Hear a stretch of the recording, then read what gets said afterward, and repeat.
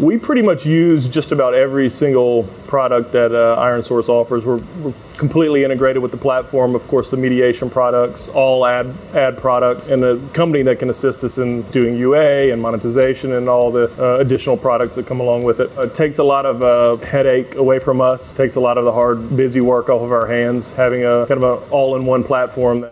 You just heard Andrew Stone. He's the CEO at Random Logic Games, who use ironSource's platform to grow their games in the smartest way possible. If you want to grow like Random Logic, you can get the SDK on ironSource's website. That's ironsrc.com.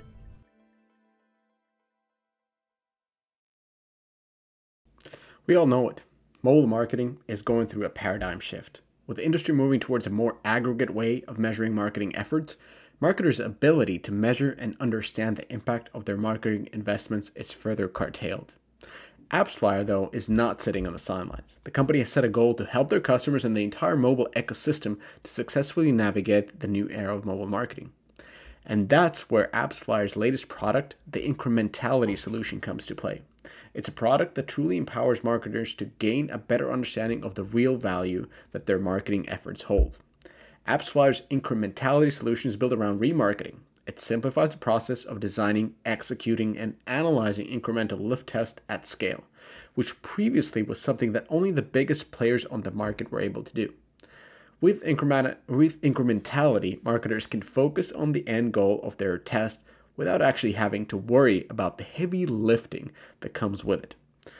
To learn more about Incrementality and to read the success stories from publishers like Kabam, I suggest that you head out to appsflyers.com. What's up, everybody? Welcome to Twig 123. We've got myself, Joe Kim, Eric Kress, Adam Telfer, and Mishka Katkoff at the gym. What's that working out?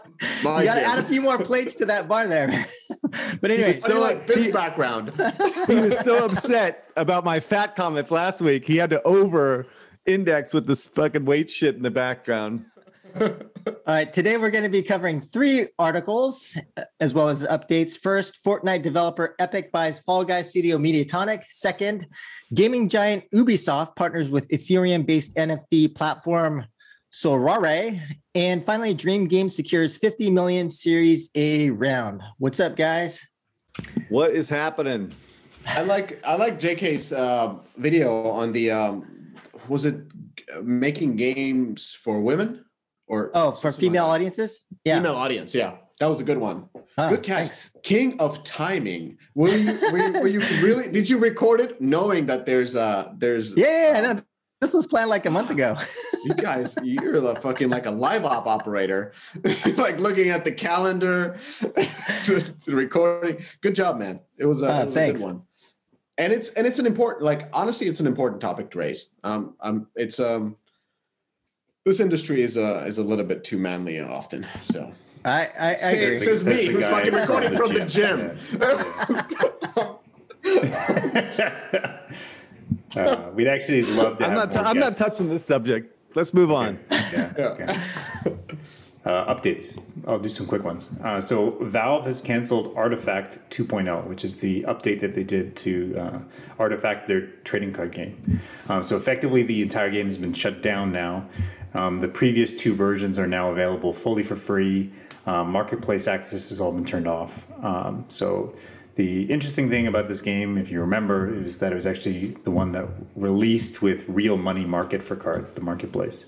Valve's attempt at leveraging their own in-game marketplace system for instead of over-relying on card packs to monetize that trading card game. It actually was designed by ex-Magic the Gathering. Second update, Riot, Bungie, Blizzard veterans have raised $37.5 million for their game company called Theorycraft Games. It includes the ex-EVP of League of Legends and the executive producer of Halo Destiny. NetEase led the round, obviously very, very big. And the main quote that I'm going to bring up about this company, we want to make deep 10,000-hour games that are better when you play with your friends. We want to make games that are worthy of being theory crafted by players. So usually, this is a little bit of, just investor pitch kind of conversations, high level, lofty goals. But overall, I actually quite like this vision. I think it speaks to the core of what actually makes a live service work. And I think that 10,000 hour goal actually speaks to what it takes to build a real service. Of course, taken from Malcolm Gladwell's outlier idea. A free-to-play service has to be built around hobbies, right? Hobbies that can be mastered first and foremost. So 10,000 hours makes sense to me. I'd like to make a comment quickly. God, these NetEase guys are gangsters, dude. I really like. I was on a Bitcraft panel with this guy, and what's his name, Simon Zhu. And so these guys are basically not doing the Tencent, like, let's rule the world and acquire everything under the sun. They're basically just throwing investments at really good teams. And, it's kind of remarkable at how many of these things he's done, because they've done Second Dinner was their first one. And then they have a series of other investments. And then this one makes sense. And then Bungie, right? They just, they freaking funded the next project from Bungie. So I do like what these guys are doing, and Simon seems like a really smart guy who's like really into gaming, right? Unlike some of the other people that are in this industry doing M&A, they're just all these bankers or McKinsey guys or whatever. So anyway, I respect what these guys are at NetEase trying to do. I hope they see some success, but I think they are betting on some really, really solid teams. So yeah, which absolutely makes sense. When you're doing these kind of early stage investments, you really focus on the team. The last thing I just want to say of this, but they are fucking cutting blank checks, man. Like these are people without even a concept necessarily. They're throwing out $35 million. Like on the flip side, like that seems like a lot of money, but I think they have the money to spend, and they're trying to grow outside of the West. So if everybody thinks that the growth area is free to play PC console, right? Yeah. Like 37.5 is not enough, right? Like you're talking about right. Not even one game here, right? Like this is getting you to close beta. Yeah. I think they have a ton of cash, dude. They'll just keep throwing it in there as long as there's some progress, perhaps. But great team. Yeah, pretty amazing. Third update. So let's get into Tencent. So Tencent has actually started launching standalone cloud versions of PUBG Mobile, or Peacekeeper Elite in China, and Honor of Kings. So now the downloads are actually only 15 megabytes when the normal versions are well over 2 gigabytes. So Nico Partners was reporting this, and they're also reporting that the cloud version is actually performing much better than the local version, specifically for low-end smartphones. So that's where they see the value in this. The downside, of course, is that the cloud versions require a very fast and strong network connection at all times. So they're hoping that, say, 5G actually becomes a little bit more prevalent in China, so that these additions can actually work well. So next one, let's talk about Tencent and Timmy. They actually just started hiring for a new open world cross-platform title. So this is fresh off Genshin Impact's news that they've made close to 900 million gross revenue in roughly about 5 months since launch, which is amazing. And of course, Timmy, who's the developer behind Call of Duty Mobile and Honor of Kings, is actually pretty poised to take on this market as well. Personally, I think like Tencent is the one publisher that probably looked at the cost of building Genshin Impact, right? 100 million in dev, 200 million a year for live costs, and said, only that much? We could probably make that. Come on. So I thought they said this. I'm like, oh my God, that is like sheer arrogance, right? But no, it's you said that. No, there's no way. They are like looking at this and saying, wow, that's a lot of money, dude. Come on. Even Tencent, dude. No? I don't know. I think Tencent looks at this space and says, let's build for this. It's a defensible space, right? Not a lot of other developers can build at that scale and have the expertise that they have within their studios of building AAA live services, right? So I think they actually have a very strong chance to take on the space. And I think knowing Tencent, they'll probably even start up a few Genshin model games, like Lightspeed and Quantum and Timmy will start something up like this. And then they'll actually just ask them to fend for themselves to see who can win. Rumors coming up this week. So same stuff as we've heard before. Nintendo is planning a Switch model with a bigger Samsung OLED display. So 7 inches, 720p screen, and that docked, it will support 4K. So keep in mind, this is just rumors, but obviously it's been, there's been enough rumors over the last few years of this happening, but this still remains speculation. I have to comment on this one too, because the coverage on this has been so bizarre, because it's like a 720p screen is exactly the same screen they have right now. It's only like what, an inch bigger or like a half inch bigger. So that is not in any way an issue. That's not even really an upgrade per se, right? Maybe it's cheaper bill of materials, right? So that they can maybe invest in other things within the device. Docked with 4K support, that's the much bigger deal, right? Because the amount of power required and the storage capacity required to run 4K is pretty dramatically different. And so therefore, they either have to make this a digital only device. Actually, that's the only way that this works, because you can't fit a 4K game. Most games that come in 4K on these cartridges, or they would cost an insane amount of money. They already cost like $10 per cartridge, let's say. But if you did a 4K version of like Doom or something like, Call of Duty, dude, you would need it would be like $20 or $30 bill of materials. So you have anyway, the point of the story here is like this. The 4K thing is a much bigger deal. The new screen is irrelevant, right? It's the same exact screen. So I don't think any of these rumors I don't think are untrue. I'm just saying I don't know. The 4K is a bigger deal. That's all I wanted to say on that. Yeah. This is all speculation, right? But number one, I don't think the 720p screen is all that big of a deal.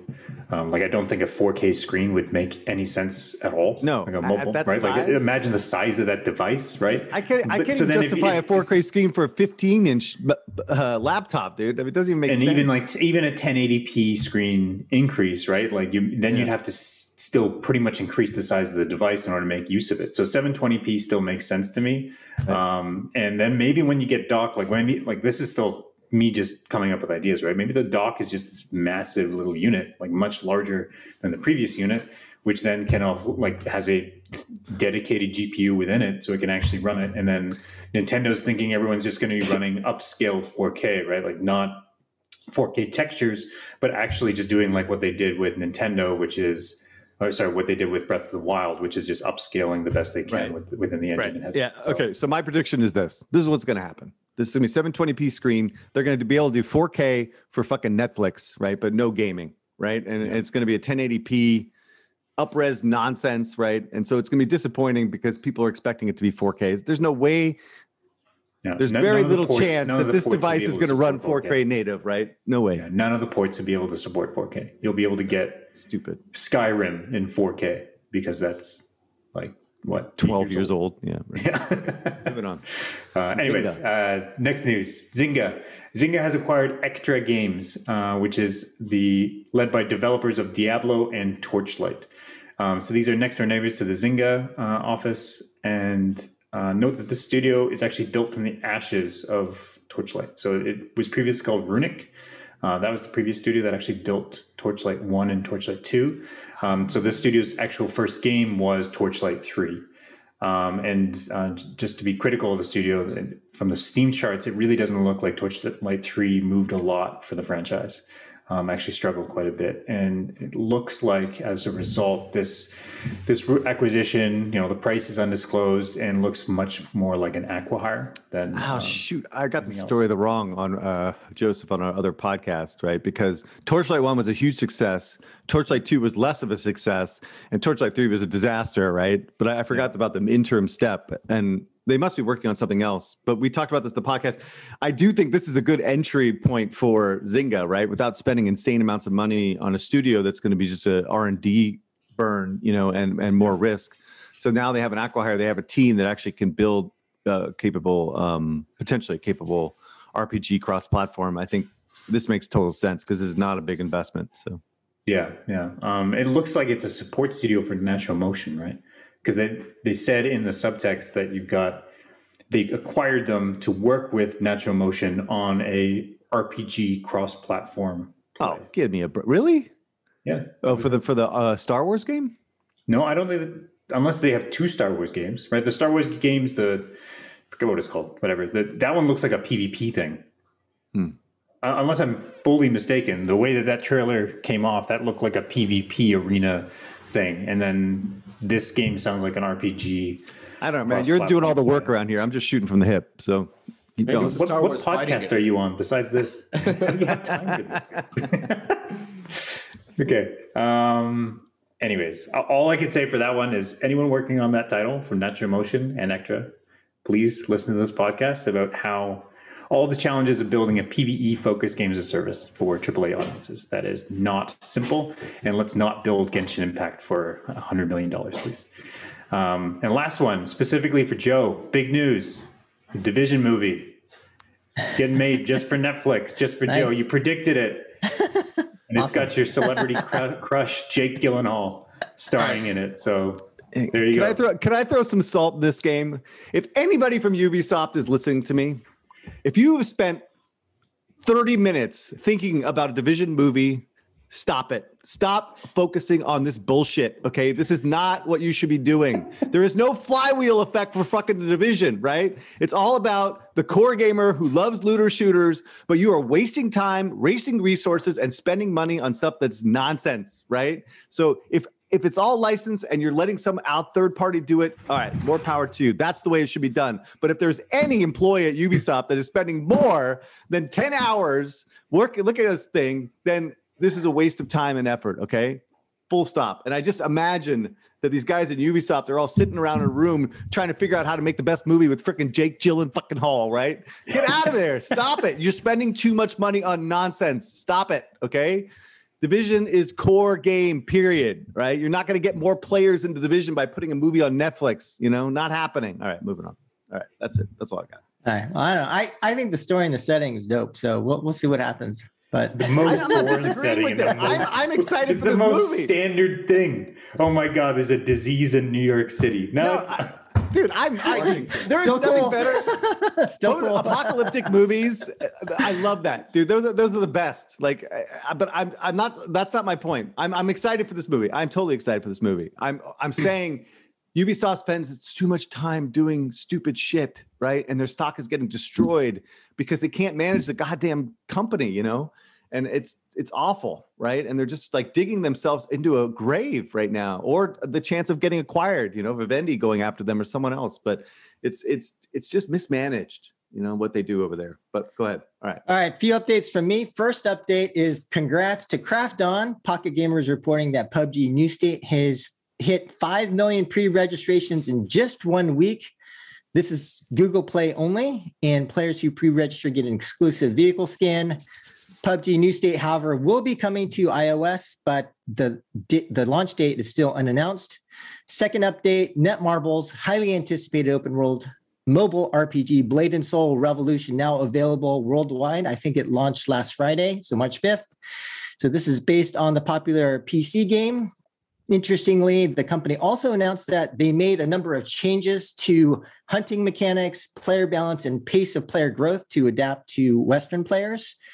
And I was actually playing the game yesterday. There's a lot of production value there. I personally haven't played an MMO in a really long time, but to me, it was just interesting how everything in that game is auto. It's like, it's almost like not like playing a game. It's just like, go, go, go. And everything's kind of done for you. I don't know. Eric, you should try it and let me know whether that's like the way that MMOs are played now.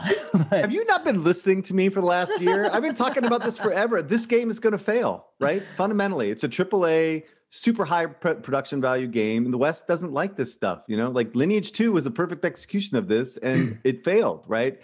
And so no matter how many times you're going to throw this thing at the market, I don't think it's going to be successful, right? I think it's a tough sell. I mean, and then Genshin, Genshin's like this unique unicorn of a thing that really did well, but these games, there's been a dozen of these games that come up to the West that just don't do anything, and the numbers so far are pretty terrible, right? Downloads and the revenue, but I mean, it'll find a small audience and they'll do a few million, every month or something for a while, but then it's going to die, but it is a beautiful game, and it does well. It did reasonably well in Asia, but anyway, whatever. Yeah, I don't have much faith in this. All right, I love these games though too, by the way. I love these games. Last update for me is Eric, Chris Petrovic, and I actually recorded a discussion on game industry M&A. We're going to be publishing that this Wednesday, and we're going to have kind of like an after session talk on Clubhouse this Friday at 12 p.m. PST. So I'll put a link in the show notes, but make sure you join us on Clubhouse to talk game industry M&A. And we'll be able to be a lot freer in discussion on Clubhouse since it's not recorded. So you guys want to make sure to join us. I don't know. What was that? Freer than this? I mean, Eric is just dropping bombs. Petrovic kind of calms me down. Like the guy is so nice, right? And he's so like measured in his approach to everything. And he said, and I say this in the podcast, but I'll say this there. He says exactly what I say, but in such a nicer way. It's just like, it's remarkable to see the difference, like my yin and yang thing going on. So I think him and I have a good rapport when it comes down to this. And then Joe is just kind of just, in the background. Like. But I do think that there are some insights that you'll be able to gain from this discussion that haven't been talked about before. So again, make sure you join us on Clubhouse this Friday. The episode you guys did with Petrovic before, I said that like Eric and Petrovic had a really good like dynamic. So really happy to see you guys starting this series. All right, up to my updates. So TinyBuild, this was the company that I talked in the last update. It was IPOing in the secondary market in London. So they finally IPO'd. They opened up at 33% over the IPO pricing and currently trading at 630 million market cap. Now, this is a business with 20 million EBITDA last year. So the market is definitely very accepting of game companies. Wait, do you even that was like meant to be a trigger, right? But like this company has no business of being public, full of blah, blah, blah, blah. I say it every time, right? They're too small. They may be an amazing company, but this is going to end badly for everybody involved. So sell your stock whenever you can. That's my advice to you. Yeah, well, the start is good. Let's put it that way. Anyway, so then there was work from anywhere, and this is actually a little bit of a longer update. So this is from the previous episode that we did, and I talked about the Spotify's new "you can work from anywhere" policy. So there was lots of feedback. I got emails and I got people calling me about this. Now, the misconception was that there was two extreme views: the one that me and Eric had and the one that Adam had. And I think that is a misconception because we all of us agreed that if you're a part of a core team working on a game, you should be on site. That's the most effective way. We also agreed that work from home makes sense when you have an individual type of work that you can need to kind of hunker down and go through it. And you have the equipment at home that allows to complete this work without traveling to your workplace. So at certain days, the sort of a hybrid model where you're staying at home and working, focusing makes sense. And we also agreed that if you're in a specialist position and you're working with multiple different teams, usually in multiple different locations, of course it makes sense that you work fully remotely because you're with none of the teams anyways. But nevertheless, it's really important that you have human contact and you actually travel to these different locations and discuss with these different teams. So I'm going to quote one of the people who sent me this feedback. He is a Scopely PM. And this is a quote. He said, "In long term, plus 10 years, the future of game development is going to be remote work, as with most industries that don't have a large on-site requirement component. My prediction is that most companies will go back to a hybrid model of work with a required on-site component in the near future, but that longer term, the on-site requirement will be nullified." Now, I kind of think this is a little bit of a wishful thinking. I do agree with the hybrid model being the first thing where there will be more work from home days and then they will be working at the office. But I don't believe that on-site working will be nullified in any kind of a future.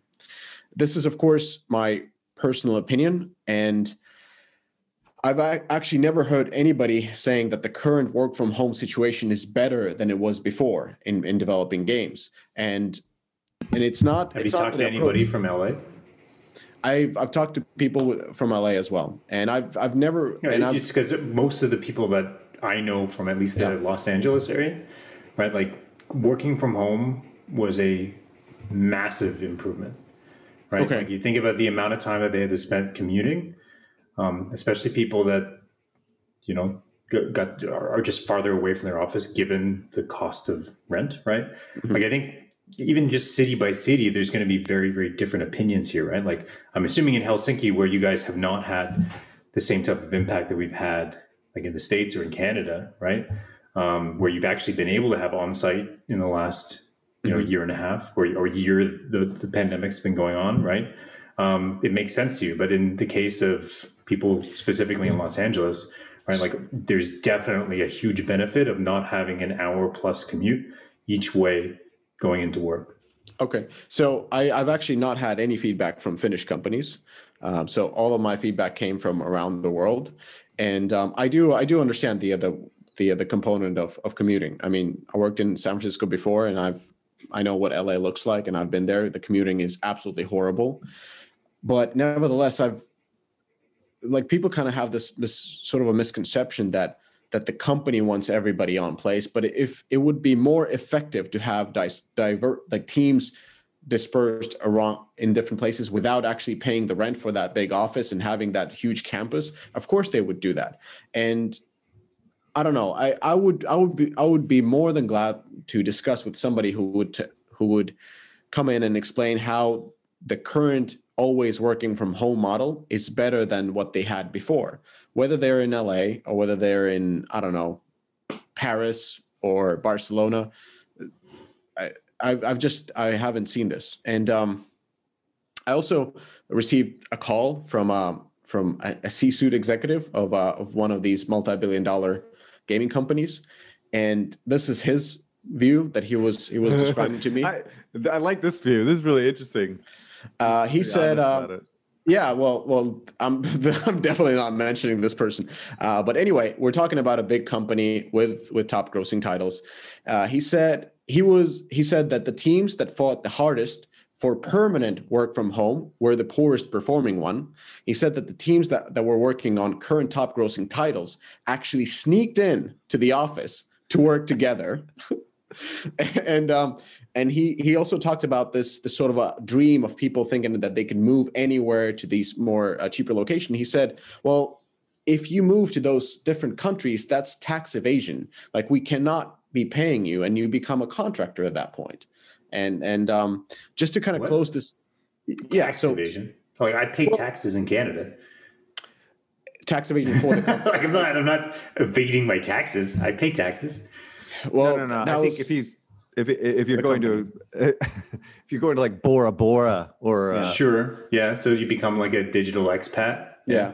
And essentially, like, in order to make this work, like, US is a different thing. Like, you can move to a different state, Florida, whatever, and you don't pay taxes.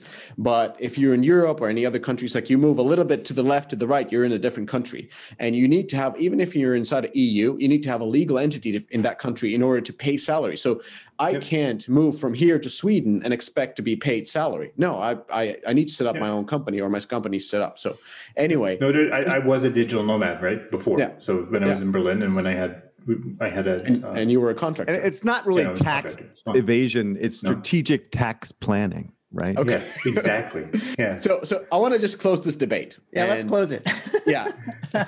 If this is if this current model of everybody working in different location or from home is better, I'd really want that person to come in on the podcast, explain what they have done and what kind of process they use, because this is fascinating. I'm not against it. Like, if somebody can come up and explain this is the way we do it and we are much better this way, of course I want to learn about it because it's cheaper. Yes, please come on to this podcast and tell me.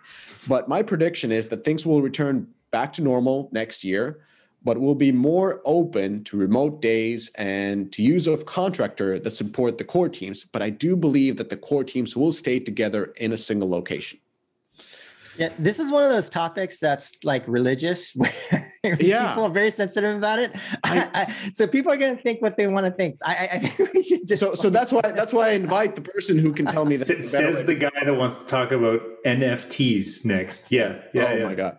And final one. So I always. One piece of news always coming from Finland. So I found something interesting. Rovio. Okay, wait a minute. We are not doing a Finland freaking news story every goddamn podcast, dude. It's not that interesting. It's not a huge country, okay? Really, I'm just telling you. It's not a big country. Pound for pound, really powerful. Anyway, Rovio looking for a chief operating officer. And the job description is this person drives the execution of Rovio's vision, strategy, and day-to-day operations, essentially what was known before as the head of games position. But now that Rovio is concentrated fully on games, it makes sense. And as the previous head of games has become the CEO, he's essentially looking for a person to take over his role.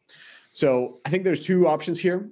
They hire somebody externally. I believe that likely this person would come in from Gameloft, just based on the current CEO's long history at Gameloft. I think it's a decade and a half at Gameloft. And that will definitely shake things up.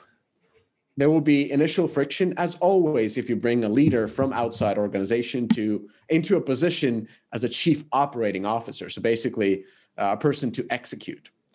Or it could be an internal, and then the company will go into a more of the optimization path. They will probably focus even more on the categories where they're succeeding. So that would be puzzle. And I think internally they have plenty of options for good people to take this position. They have a quite senior team, but I wish all the best to whoever takes and gets the job. Everybody, we're going to take a quick commercial break to hear from our sponsor, Beta Hat. And then we will be right back. So stay tuned. I want to talk about consumer insights. Honestly, I've always had issue with consumer insights. I questioned the value and felt that CI was always somewhat disconnected from the real world. The big issue with CI firms is they don't hire people that know anything about video games and therefore don't have a fundamental understanding of what matters in this business. That's why I like Beta Hat. Beta Hat knows the business of video games and understands how to connect consumer insights to the real world. And Beta Hat helps you understand your customers, understand not only what they do, but why. They specialize in customer segmentations, brand tracking, messaging and positioning, pricing and SKU planning, and playtesting through qualitative and quantitative research. There are about 10 people in this industry that I rely upon to understand trends. And one of them is Stan Kwan, the CEO of Beta Hat. Beta Hat is the best CI team in the industry. Go to betahatmr.com for more information. That's betahatmr.com. Welcome back, and let's start the news. First story of the day. Okay, so Mediatonic, a UK outfit, has been acquired by Epic for an undisclosed sum. So for me, this is great for Mediatonic because I think Mediatonic as a company actually has like a really great history of grit in the industry, right? Right, like you sometimes hear a lot about these stories of companies like King or say Rovio, where it's the amount of years it took them, working through years and years of web games and mobile games on Java phones and all this kind of stuff until they finally got to their hit game. In the case of King, that's obviously Candy Crush, Rovio, Angry Birds. And in the case of Mediatonic, it's Fall Guys. Like you look through their Wikipedia page, it's pretty crazy, right? Like they were founded in 2005, and they were pretty much a work-for-hire outfit to build web games for everything. They worked with pretty much every major publisher to get paid, right? Like Shockwave, Gamehouse, PopCap. They built Bookworm for web, Bejeweled for web. In 2009, they started playing a little bit on mobile. They worked with like Toy Story, Back to the Future, Fantastic Beasts, Fast and the Furious, right? All of this stuff, work from home grit with basically sprinklings of new IP, their own games throughout as they can make money from work for hire and actually fund it, right? And in 2017, they even worked with Scopely on Yahtzee with Buddies. Come 2020, they launched Fall Guys and obviously blew up and was not their so go ahead. Eric's already pointing at the screen. Do you know what's really interesting is they got funded. See, I don't know this company from Adam, but they got funded in 2019 with like $30 million, right? And then Fall Guys comes out in 2020. I mean, did you find out about what the story was in terms of why they transitioned? Because they basically said they were 50-50, like outsourcing and internal development, but they haven't had a hit, right? Yep. And then all of a sudden they get this crazy amount of funding in 19, and maybe during the fervor of all these investments in these type of companies.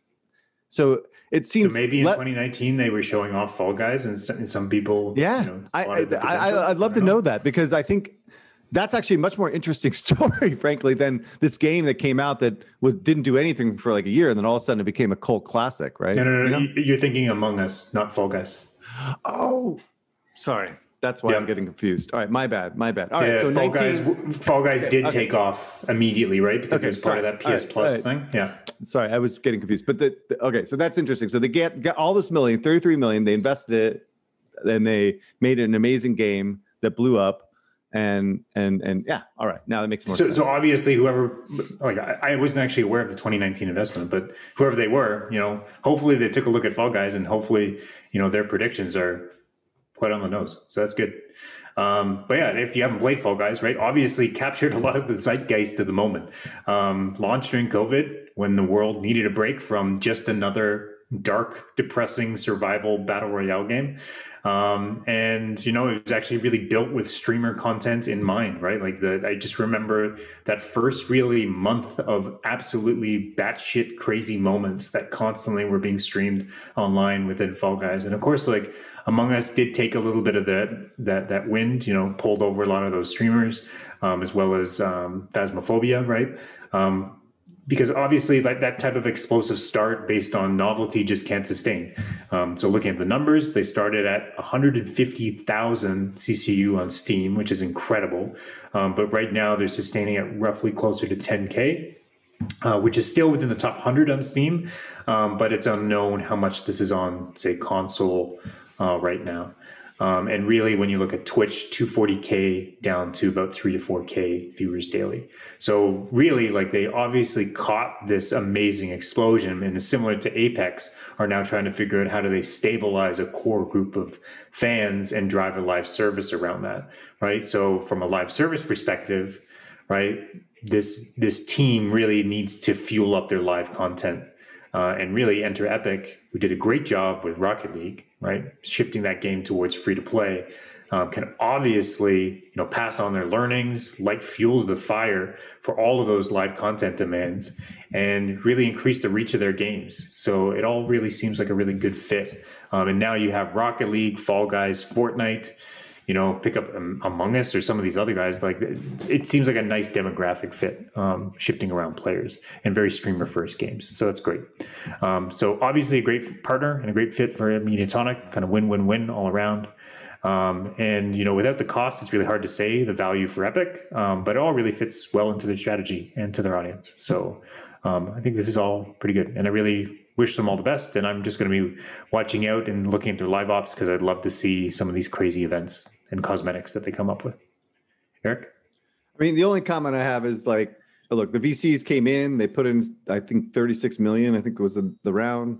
Now they've cashed out. These guys, were, I think, not a struggling developer, but when you're doing like work for hire, it's really like eat or be eaten. No, that's not the right expression. It's like feast or famine type thing where could really struggle. It can be a struggle, right? So they come up with their own hit. They got the money to actually, finish it and build it. They came out with a hit. They sell themselves. Freaking, this is the win-win-win, man, for everybody, dude. And if only like Machine Zone and like Rovio got the memo, right? Then maybe they'd be in a different position, But I think hopefully what helps is that they get all the money from Epic to build out their next game. And so like this is a great outcome for them, and they're selling at the top. Like regardless of what they got, I don't know what they got, but I think this is kind of probably one of the peaks in the market for a while. And I'm happy for them, and I'm glad they'll be part of Epic. But I think Epic funds Fall Guys. I don't think they sure they obviously bought the studio and they'll fund internal development. But I think like they need to be putting fuel on this fire, not shifting them off to a new game. Oh, I'm just assuming that they're focusing on building out more content for their platform, right? So this is kind of like the Microsoft situation with Epic, right? If they really want to build a platform, right, which is their goal, I think, ultimately to build some kind of metaverse type platform, then they need internal development to actually support that platform, right? And so Microsoft acquired like a gazillion studios over the last like 3 or 4 years to help support their software as a service, Microsoft Xbox Live shit. So I think Epic is kind of doing the same thing. So yes, Fall Guys will be part of that's a big cross-platform game, but I think ultimately they're going to be making console games and PC games for Microsoft, right? Not for Sony, right? Or whatever else. Yeah, so you're talking about this stuff within Microsoft, because Fall Guys is not on mobile. So when you say cross-platform, you mean console, PC console? PC console for Epic. Right? Yeah. Anyway, so I just think you'll see Epic getting more and more aggressive on finding teams that can help support their longer term vision of what Epic is going to become. And I think this is just part of that, right? Yep. Gobble, gobble, gobble. right? All right, moving on to the next article. Speaking of religious topics, gaming giant Ubisoft partners with Ethereum-based NFT platform Sorare. I don't know how you pronounce that. Anyway, according to the publication Crypto Briefing, Ubisoft has announced a partnership with an Ethereum-based NFT platform called Sorare to build basically an Ethereum-based free-to-play soccer game, or as they say in Europe, football, but we know it's soccer. Anyway, the game is called One Shot League, and apparently winning in the game awards digital sports cards, which can then be traded on the blockchain. And so each week, players select a 5-person team in a fantasy-style tournament, and the highest point winners are awarded limited edition trading cards. So it was noted that most of the cards actually trade between 0.1 to 1 Ethereum, so actually quite a lot of money. But one card was actually traded last January for 116 Ethereum, which is roughly $193,000. So finally, last week, based on the success of the game, Sorare also raised $50 million in venture capital financing. So congratulations to those guys. And my take on this is that wait. Before you go from the 193,000. Okay, when the thing was traded, how much was that 1.1 Ethereum worth? Oh, so you're basically talking about the money to the game. Yeah, no, this is the aftermarket stuff, right? So that would go to the player. No. But I'm saying the card that was traded for $193,000 dollars. Yeah. When it was traded, Ethereum wasn't worth that much money. That the value of Ethereum has gone up, and that's why it's worth 193,000 now. Since January, I mean, it's gone up, but not that much, right? All right. Moving on. Go ahead. And when just to confirm too, like when you're talking 193,000 for a card, or that's player to player. Like, does the developer get it? That's right. Does the developer get any cut there? I think contracts could be structured in that way. I don't believe they are in this particular case. I think that's the money to the player, not to the studio. Yeah. So within like the 50 million in venture, what are they buying in terms of profitable business value? Well, because the fact that people would be interested in playing this kind of game and being able to collect these kinds of cards, right? Yeah. So even with like like NBA Top Shot, which is going crazy, right? They've sold over 300 million worth of goods, but the aftermarket is also pretty crazy where, some of those video moments are selling for tons of money in the on the blockchain afterwards. But anyway, so my take on this is that NFTs are a big deal. They are here to stay, but I do have a little bit of a different view than both the religious folks on both sides, which is that I'm personally very bullish on NFTs and digital art in the long term. But I also think that there's just a lot of experimentation right now, so that many, if not most, in my opinion, of the NFTs out there are probably going to go to zero. But longer term, I'm actually very bullish. And for people who want to know more about other successful implementations of NFT, people really need to check out, as I mentioned, NBA Top Shot, which is, again, sold close to or over 300 million of these kind of NBA video moments as NFT. Although I actually think that some of this stuff is kind of, I personally have to say, kind of ridiculous. Like Jack Dorsey just auctioned his first tweet on Twitter, and like the highest bid right now is like $2.5 million to own a tweet. Like, the content on these NFTs, right? Like you're talking about NBA Top Shot having NBA video moments, Dorsey's first tweet. Like digitally, you could get that asset. I could just go find that asset. What's the value? It's not authenticated by the block. It's not authenticated by the blockchain, though. So okay, the only difference is like, it's like, okay, the one tweet I can just go look at it on my monitor, but then the other one I get to look at it in my monitor with a authenticated by blockchain icon next to it. Well, I mean, I assume you own the rights to, like, if you wanted to display it or if you wanted to broadcast it or things like that. I assume, but that would be interesting to know, frankly, is like what rights come around that. Yeah, and even I'm sure they've contemplated it, but whether or not it's actually the other interesting thing is like a lot of people are fractionalizing this stuff, right? So like, let's say there's a like a trading card that you fractionalize, and what is, and that's even more complicated, right? What does it mean to own 1/50th of a moment or something like that? But anyway, but for me personally, I mean, I've been a blockchain hater for years, and I think people, if you go back to earlier podcasts, I've been kind of crapping on blockchain, but I did see the potential for some of the stuff. And last year, in full disclosure, my studio did partner with Galaxy Interactive because we were kind of interested in what's happening in that space. And for me personally, this is the year that I actually am starting to see a lot of the potential. There's been a lot of momentum. I would say even the last few weeks, there seems to have been a lot more momentum behind blockchain, NFTs, and the potential within gaming.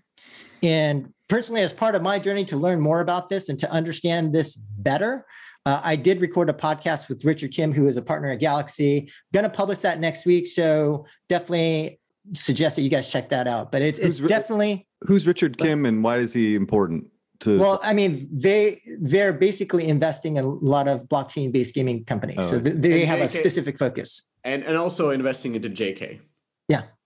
Oh, I see. Jam.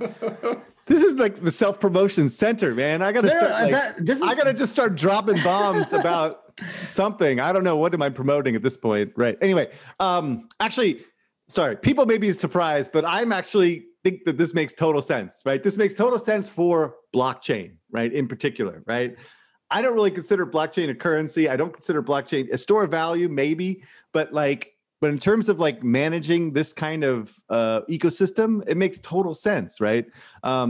Because the problem with blockchain that I've had in the past is it really doesn't work or make sense for traditional games, And I did a panel with a buddy of mine from Forte, who is the founder of Kabam's company that does blockchain stuff, and they're building exactly kind of this. Is that fundamentally it's a chicken and egg thing here, right? It's like blockchain is a real good mechanism of ensuring that you know exactly what you own and you can identify it. And I'm not going to use all the terminology because all that makes it really confusing, right? But but you can't really force a blockchain system into the existing gaming, right? Because gaming already has its traditional tropes and how things work within World of Warcraft or other like RPGs, where you own digital assets, but in a completely different way than the blockchain can help figure out, right? So what you need to do is you need to build stuff that actually takes advantage of what the core blockchain thing is enabling, which is unique identifiers for assets, right? Digital assets, right?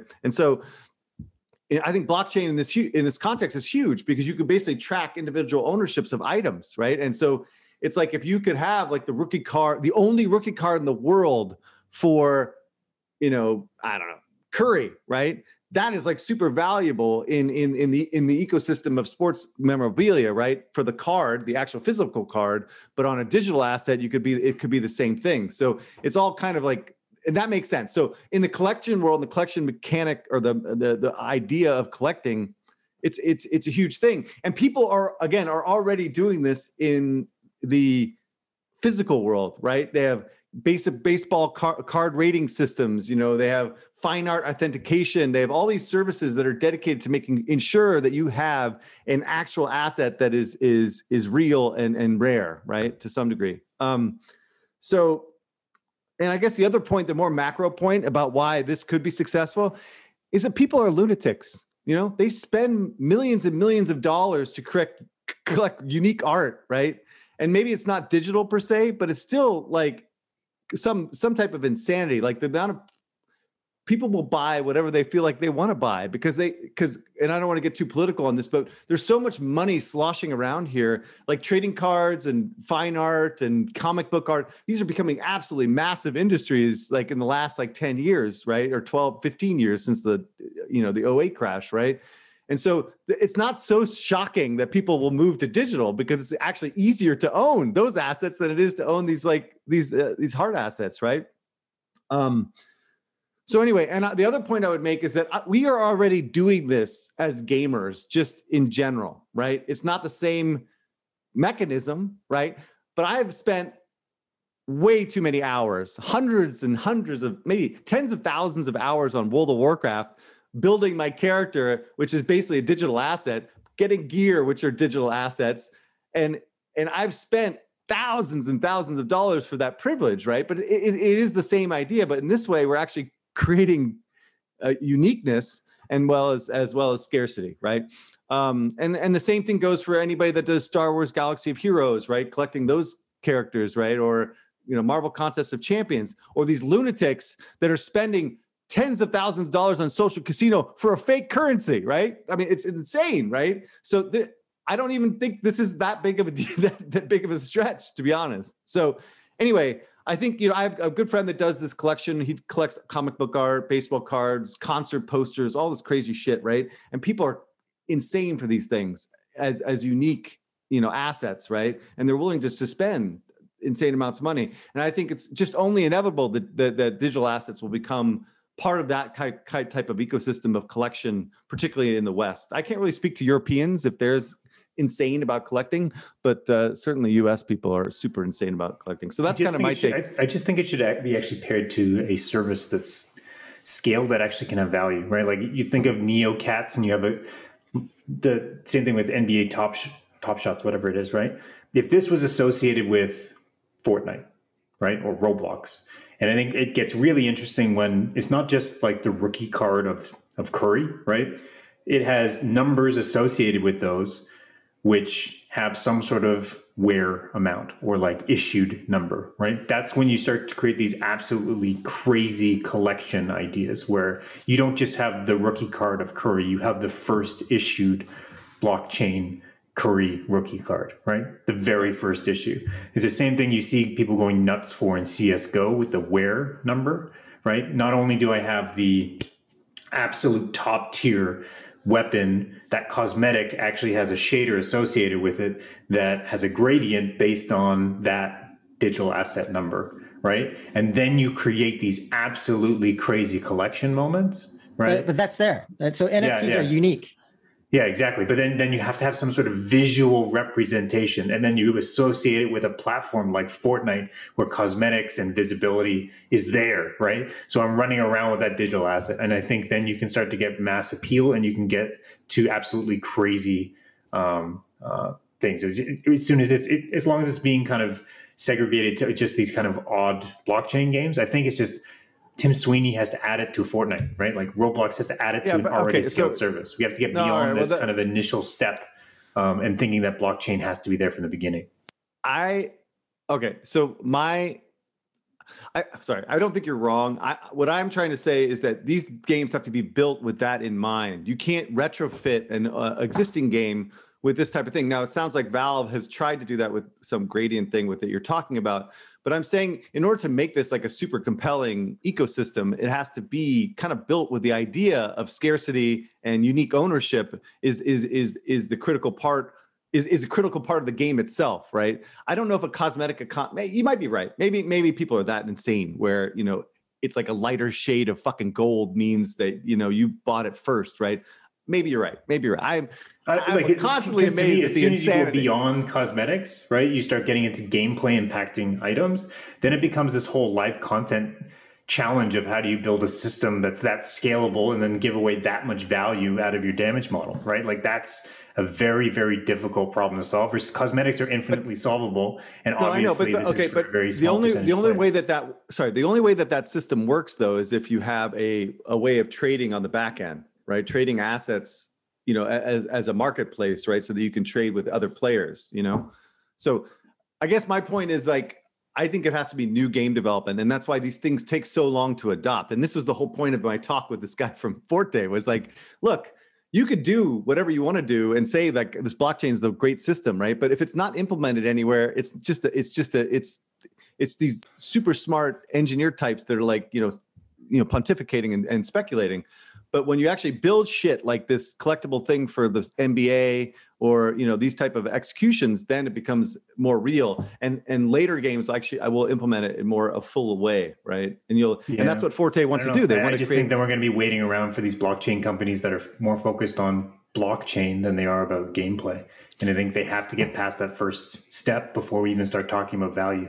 That's a critical thing is right now, like a lot of game people don't understand blockchain well enough, right? And so, but there will be, I predict there will be some company that understands gaming and blockchain well enough to create $1 billion game. But I think it's going to be in the way that Eric says. You have to think about blockchain from the ground up and integrate it into the game. It's just like Stadia. I would just say the game. It's just like, you have to build a good game first, and then bend the blockchain to work with it. Right now, the problem is most of the games that I'm playing is blockchain. Right, you and I bending the game towards it. You and I disagree then, because I think so. I'm not articulating this well. I can say because what I am saying is that these type of executions that are using NFT are going to be the template by which game developers can finally fucking understand what the hell people are talking about with blockchain, right? And then they will use that and implement it as a complete system within their game. Like imagine, like, I don't want to go too much deep into this. Diablo could do this in a heartbeat, right? Like if they wanted to, but they would never do that, right? That's never going to happen, right? But maybe it's a company like the guys who that Zynga acquired, right? They could build this game from the ground up with the idea of having scarcity and uniqueness of the items. I just don't think you can retrofit, dude. I think that's the biggest challenge because it's too much effort.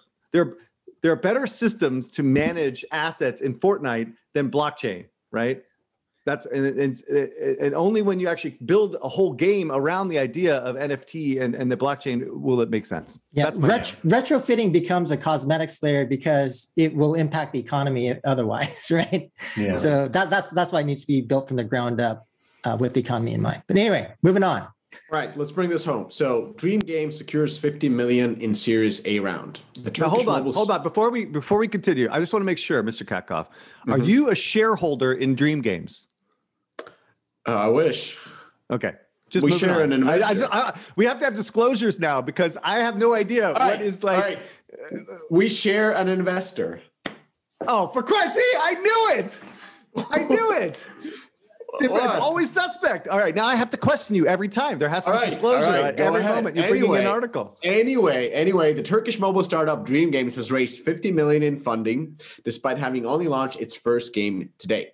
And I don't know if the game's launched globally because when I looked at the Sensor Tower data, it mainly showed Canada and UK and Ireland. So I don't think it's fully globally launched. Anyway, the Series A round was led by Index Ventures, a high-profile VC firm known for investing in some of the biggest companies in the game industry like King, Roblox, and Supercell. Previously, Dream Games raised a $7.5 million seed round led by Makers Fund, who also followed in this round. So here's my summary of this. Top of the food chain investors. I mean, Index, holy shit. And Makers is no slouch either. You got the founding team of XPeak, just like with Bigger, that also got an investment from Index Ventures. And they are going after the puzzle market. That's the biggest genre on mobile in the West. 3.7 billion in net revenues in the West at 24% year-over-year growth. And when you look at the market shares in the puzzle, from 2018 till 2021, it's interesting. You know, as we've talked, King has gone down. Well, King has actually been stable as the market has grown around it. So before they had over 50% of the revenue, currently have 30 and probably end of the year 25 and so forth, because they're not really launching these newest games that are able to grow. Then we got Playrex growing like a banshee. I mean, from 25% to nearly 40% of all the revenues. They've been excellent at scaling, but it has been a moment since they launched a game that was able to scale. Wildscapes was their latest one. And since then, they have heavily relied on all kind of trends of UAs, like from advertising to misleading ads to fake playables to playables that are added into the core game. So they have definitely been innovating as well on the marketability side. Then we got AppLovin. Their portfolio companies like Magic Tavern, Pivotal Fund, Belka, Redemption Games, AppLovin has gone from 3 million in net revenues a month to 30 million in net revenues a month in 2 years, and with their puzzle games. Zynga is keeping it pretty steady with their Peak and couple of and the other it wasn't Willy Wonka, it was the Harry Potter game. And then you have the rest of the pack, the Jam Cities, the Rovios, the Tactiles, the Aristocrats, or Plarium. They're kind of sharing the rest, and then there's a lot of smaller companies. So if you look at the market, it's highly competitive because the biggest competitors are gigantic. But I think this investment both into Dream Games, that is now 57 million raised, bigger games that raised 6 million recently, they're all ex-Peak guys that have started their companies. And Peak is known for small teams.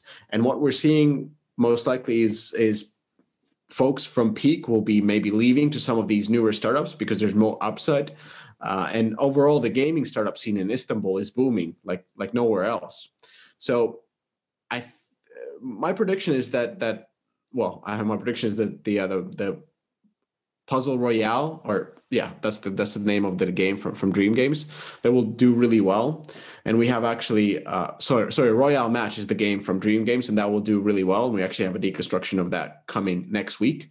But I think the other prediction that I have here is this will have an effect on Peak. I think some of the people from Peak will be leaving and joining these newer startups that are growing, making puzzle games, and that again will be detrimental to Peak's future. I don't think Peak will decline, but I think it won't be shipping these massive games either, since the top talent is leaving to either start up their own companies or joining these rockets.